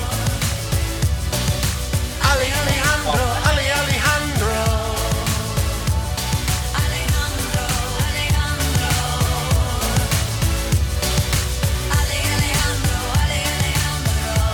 See, I still hate it though. But like there's other Lady Gaga songs that I can get into and that I've admitted I've gotten into at least marginally. Part of it Lady Gaga's sort of been ruined because of a girlfriend. But I think I just drank some rotten Gatorade. You think you just drank some rotten Gatorade? Yeah, I found some Gatorade on the floor that I bought like a week ago, and oh god. Generally, you're supposed to drink it right away. I would think. Oh man. All right, Rotten Gatorade aside, number 6. I like it. It's Train. It's still not as bad as the pop chart, though. Yeah. It's Pat Monahan and his band Train. Here's Hey Soul Sister. Hey, soul sister, ain't that Mr. on the radio? Stereo, the way you move ain't fair, you know. Hey, soul sister, I don't wanna miss a single thing you do tonight.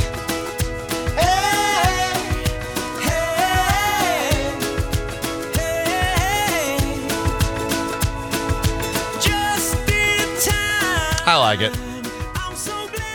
Yeah, I thought of like the first 20 seconds, but then they just started doing that with the or whatever. Well, I think you'll like it a lot better compared to number 5, where Rihanna is still on the chart with this piece of crap. It's called Rude Boy, and usually we get through about 20 seconds of it, and then I just decide to move along because it's that bad.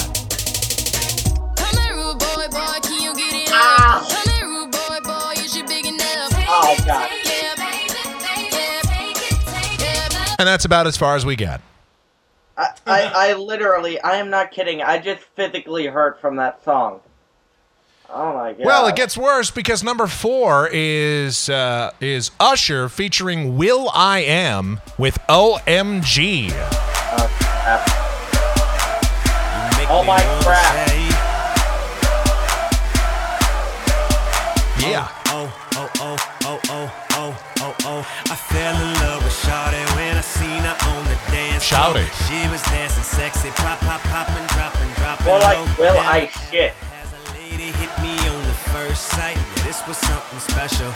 This was just like dynamite. Honey got a booty like pow, pow, pow. Honey got some booties like wow, oh wow. Girl, you know I'm loving you. Haven't even gotten to the hook yet. Check. Normally I just skip to that, but She got it all. Sexy from my head to toe. And I want it all and all and all. Hey, Mike. yeah, what's up? I think I figured out how the world is gonna end in 2012. There's gonna be someone's gonna make a song so bad that it just implodes. Yeah. Although I think the Mayans have had it 2 years early, but oh my God. Yeah, I thought Usher had disappeared actually, but I guess not. Unfortunately. All right. Number 2 with a bullet level chart. Number 2 this week is Kesha. Yes, Kesha. You know, oh boy. Kesha with a $. It's Kesha with Your Love Is My Drug.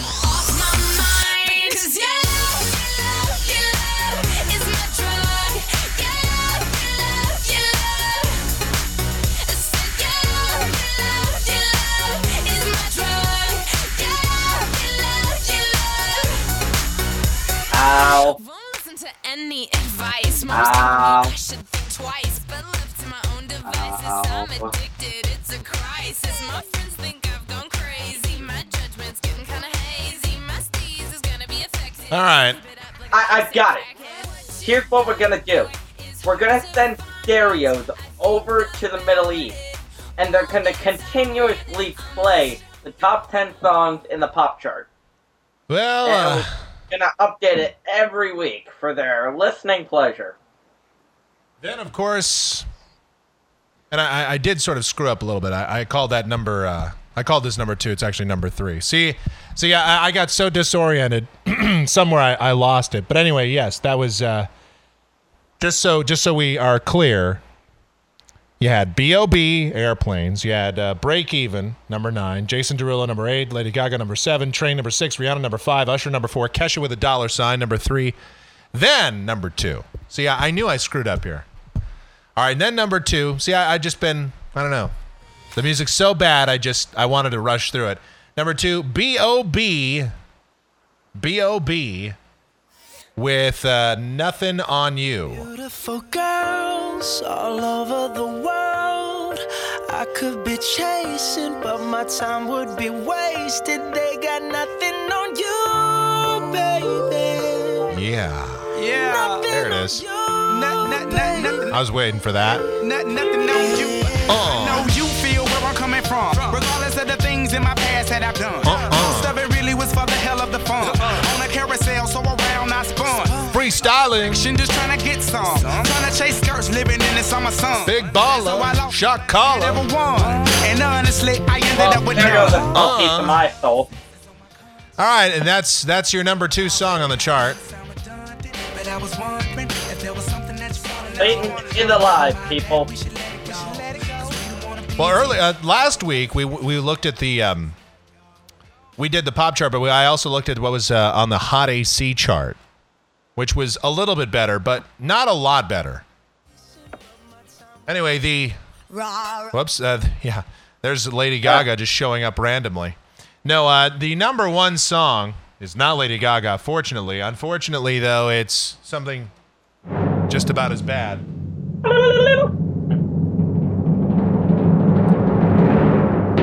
Oh. It's Teo Cruz featuring Ludacris. You know this song. Luda. Now I may not be the worst or the best, but you gotta respect my honesty. And I may break your heart. But I don't really think there's anybody as bomb as me. So you can take this chance in the end. Everybody's gonna be wondering how you deal. You might say this is Ludacris, but Teo Cruz, tell her how you Luda. Before I love and leave you, they call me heartbreaker. That's your pop chart.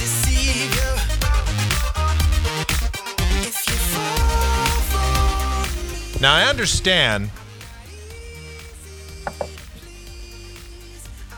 that about to make an appearance on the top 10, there's a few songs that we need to be aware of and just prepare ourselves for. You know, get your, knives ready. Well, wow. Sounds like everything's falling apart around here. Or over there.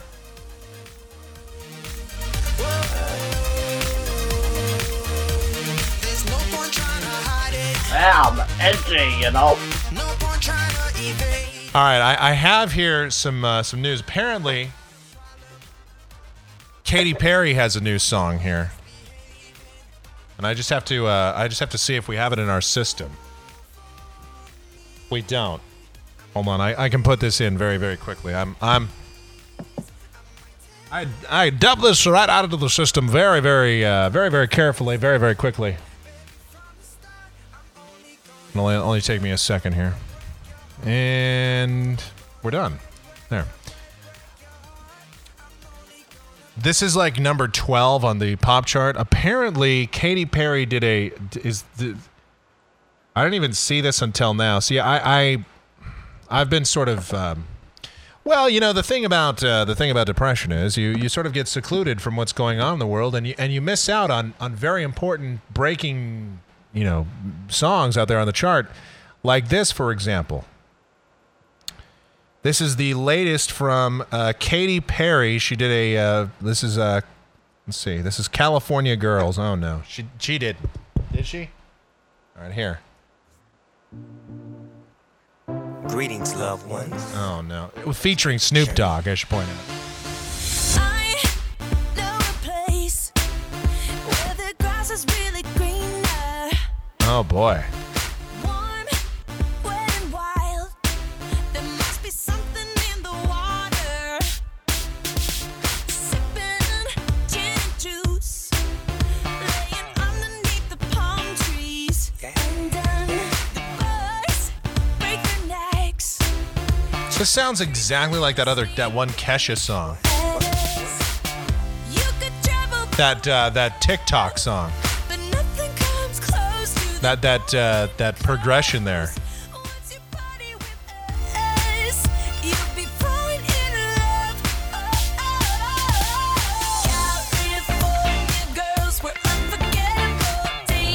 Wow. Bikinis on top, sun-kissed skin so hot. I want to just jump off a building. I want to just, I can't take it. I can't take it. All right. Mike at kmgx.com, the email address. It's Mike at kmgx.com.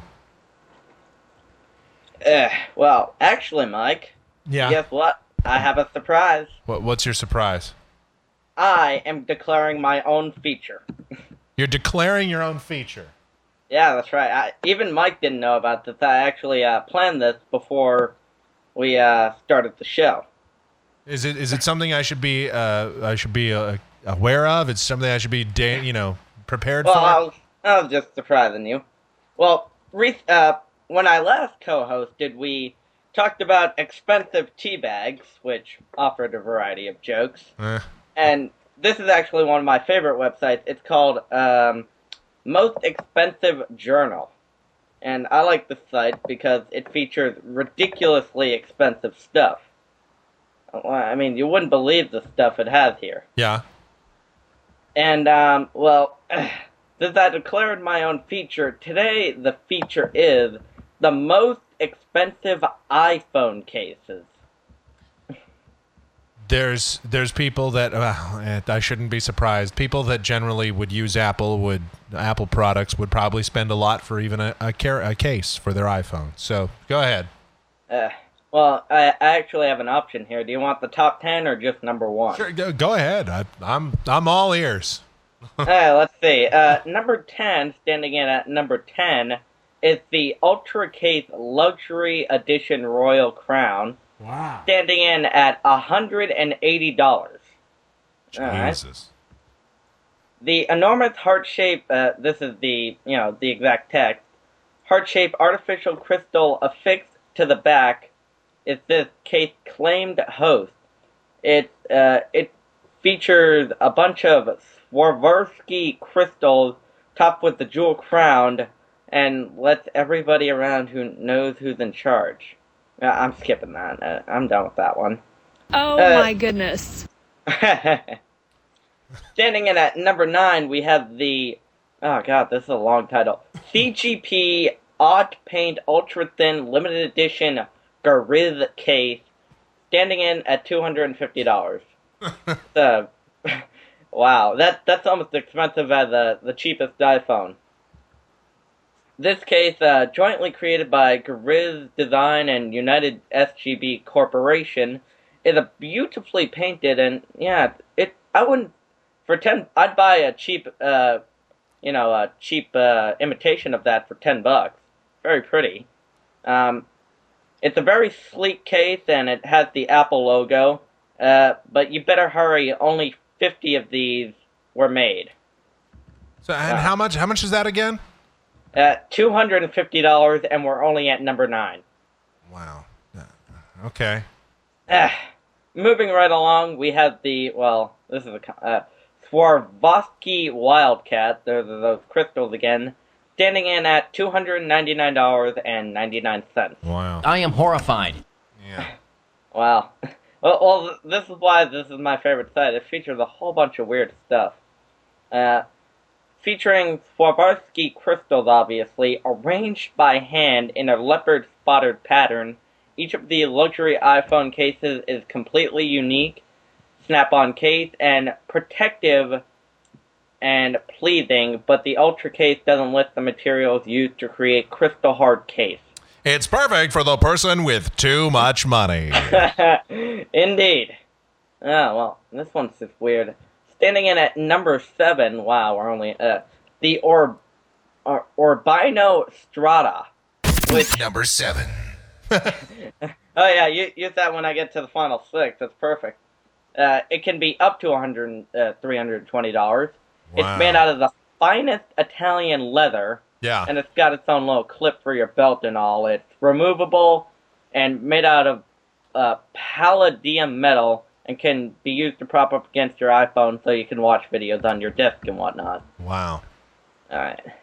Standing in at number 6. Yeah. Use the bumper. Oh. Number 6. The glitter ring iPhone cover, which can vary from $379 to $400. Jesus. The glitter ring 1- and 2-piece iPhone case comes with a variety of design. Whether you're partial to puffy pink or golden swirl, you can get it slathered on your iPhone 3G or 3GS form of 1,000 genuine Swarovski crystals. And you even, in case of damage, there's even premium ones. Wow. Wow. Alright, number 5. And how much? That's up to $420? $379 to $399. Oh, wow. Okay. All right. Number 5. The iWood plus Ryu is $554, excuse me. Wow. Miniat's, I'll just say idiots, iWood case has been upgraded at the hands of Ryu Company Ltd, whatever that means, and Yorushi, clearly Japanese. The artist used a Chinese raw lacquer, clear lacquer pigment, and silver foil to turn the miniature already posh cherry iWood cast into true works of art. Oh my god. Number 4. Number 4. Multiple cases this time, so you got a little bit of variety. Standing in at $1,000, the SoftBank BB Samurai iPhone cases. Oh my god. I'll admit, they're very pretty, though. Albeit, some of these are very pretty. For $1,000, it better give me a boner, and then, you know. How would you like to suck my balls? Yeah. Yeah, it better, like, take you out on a date, give you a nice dinner. It better do a lot for me for $1,000. SoftBank BB is bringing the aesthetic appeal of... Yeah, there's a lot of Japanese one on this one. This is traditional Japanese lacquerware to your iPhone. There's 5 different cases. Once again, they're all very nice, but not worth $1,000. Designed by some Japanese artist whose name I cannot pronounce. And the cases were collaborated with 350-year-old lacquerware company Zohiko, and each design comes with a different cloth pouch. Wow. Remember, this is $1,000, and we're only up to number 4. And speaking of which, we're transitioning into number 3. Number 3. Oh my god, this one isn't even nice looking. This one's just ugly. It looks like your typical iPhone case. Hey, the Louis Vuitton iPhone cases Louis Vuitton? can be Louis Vuitton. There you go. Can be up to $1,120. Oh yeah, women will spend way more than that on a handbag, a Louis Vuitton handbag. Oh yeah. Yeah, but at least that holds stuff. This only holds your iPhone. Yeah. Doesn't even look, it's not even an iPhone case. It's just a pouch. All right.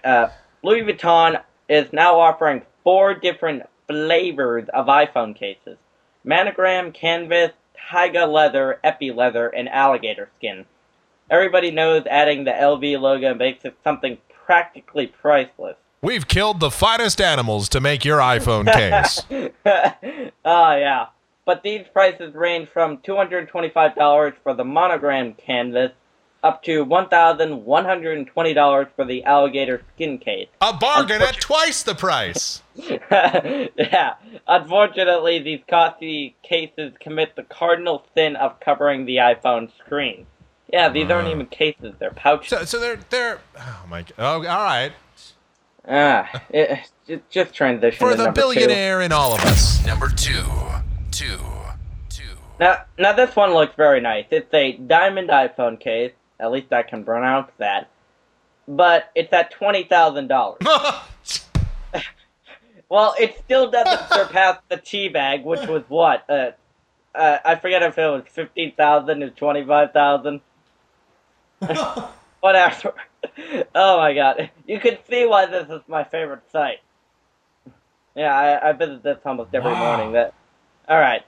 Once again, number 2, diamond iPhone case, $20,000. If you think buying a case worth 50 times the phone it carries makes perfect sense, then this is for you. What the hell is that? We also have this lovely product called a straitjacket. With its 42 VVS1 diamond, which is 3.5 carat, it's the most bling for your buck. That's only $5,714 per carat. Great deal, huh? Wow. Oh my god. Once again, $20,000 for your iPhone case. $20,000 for an iPhone case. Oh boy, you're gonna love this, Mike. Number 1. You need to play that. Number 1. Play that again. We need more dramatic build up. Sure. Number 1. The G&G Golden Delicious iPhone case is at go ahead, play that drum. It's at $100,000 plus.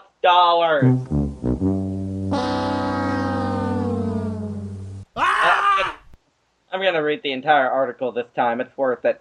What is the most expensive iPhone case in the world? This extravagant case is the culmination of 12 months of development. This case features a 1mm subshell made with 140 grams of 18 karat gold, a carbon fiber inlay, and about 200 diamonds. Wow. The outer frame features another 400 diamonds in the logo, which may be customized, oh boy.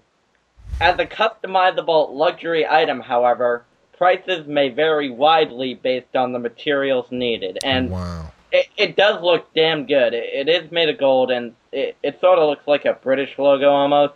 And the tagline says, "Seduce your apple."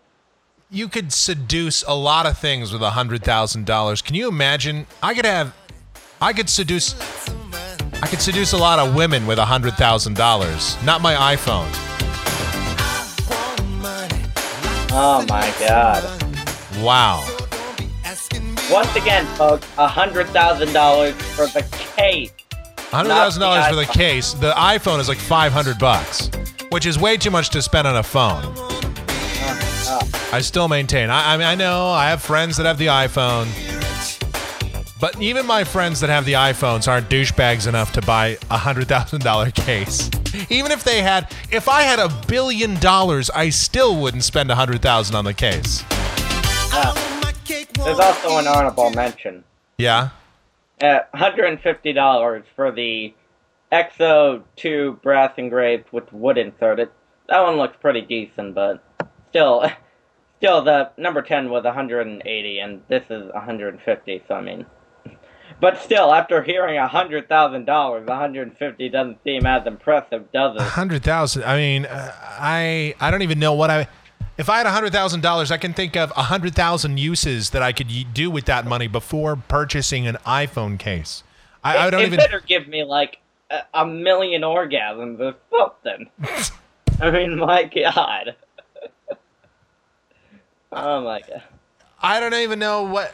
I mean, can you imagine you're walking around with that thing? First of all, you'd need an armed guard to accompany that. Somebody stole my iPhone case. Well, they didn't steal your iPhone? No. My iPhone's only worth $500. They stole the case. Well, how much is the case net value? Yeah, it's $100,000. I'm a douche. It's $100,000. Well, it's not even. It's $100,000 plus, which means it could be even more than that. Oh, very likely. Because it is customizable. So I mean, Wow. Exactly. That's horrible. Now, by the way, that's the worst buzzer sound effect in the universe. I don't know how we have that, but that's terrible. as I said, I will try to insert this feature whenever I fabulously co-host. That's. I don't even have words for that. Wow. I mean, people will spend, it just goes to show. As long as that is being sold someplace, there is still way too much money being made by somebody in the world. Because it's just like, it's what I always say. It's the old saying that I always, I think my dad used to say this. There's a homeless guy standing on the corner, and he's selling pencils for $10,000 each. And somebody comes up to him and says, $10,000? He goes, yeah, well, I only have to sell one. And just as a bonus, there's already a $350 iPad case. Well, I was expecting that. I was just gonna say if there's those kind of expensive iPhone cases, you can imagine the iPad, which in and of itself is more expensive than the iPhone. So you would expect that it would have a much more expensive case to go along with it. Of course, it would have to. Well, it's only top 4. I mean, it's only been out for like a month, and it is Louis Vuitton. Yeah. I'm surprised that Apple didn't come out with a special edition iPad. Like there's like one in 100,000 of them, and it's got, like Steve Jobs blew his load on it or something, and so it's worth like $1 million or whatever. No, you see, there are websites that basically rehash products, and all they do with that platinum or gold case. Because there was a PS3, I saw this on Yahoo Video Games. It had a gold case, and it was worth like $5,000 some odd dollars. Yeah, in retrospect, I probably shouldn't have said that. Shall we shag now, or shall we shag later? Oh my god. As I said, whenever I fabulously co-host, I will feature something ridiculously expensive, not necessarily always the top 10, because I know my voice just rapes your ears.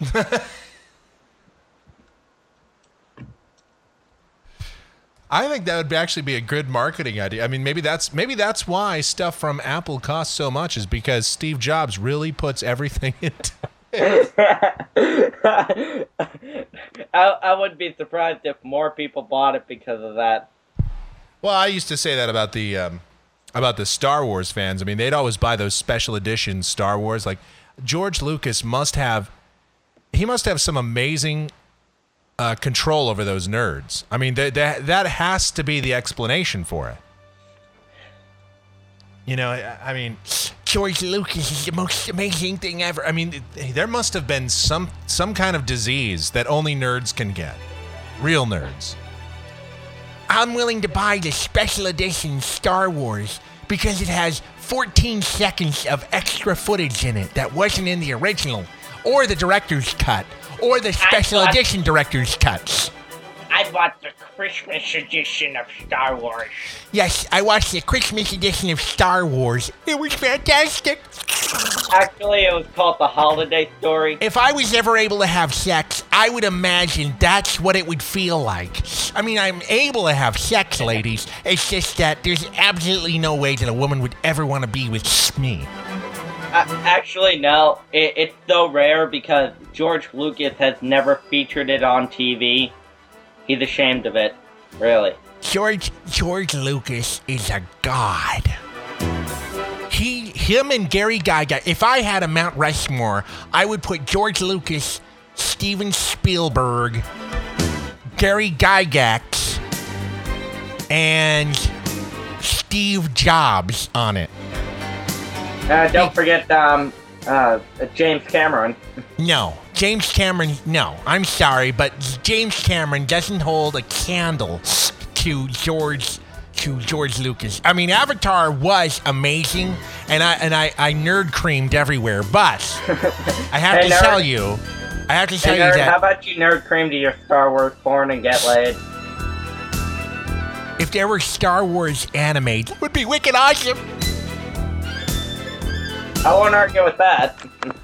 Anyway, Mike at KMGX.com is the email and PayPal address. It's Mike at KMGX.com. Michael Groff Show, AOL Instant Messenger. It's MICHAELGROFF Show, AOL Instant Messenger. EFNet IRC, the Channel Net Radio. You can always check us out at michaelgroff.com. michaelgroff.com for all of our other Michael Groff contact One info last time, needs. I must reinforce, if you donate $20, I will doodle for you. Yes, I'm not making that guarantee. He is, okay? So, if you want him to draw something for you, and I'm sure he'll draw you like anime porn if you'd like. I don't know. I am a damn good artist, though. Well, yes, so... Take Mike's word on it. Yeah, he is a good artist. Anybody that can draw... Magazine? Oh, yeah. I can draw as well. My drawings that nobody else will ever see.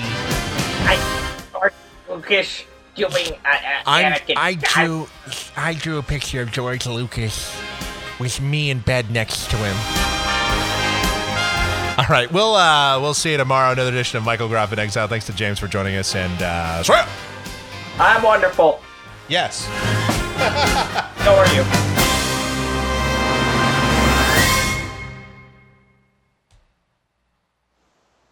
There you go. Ah.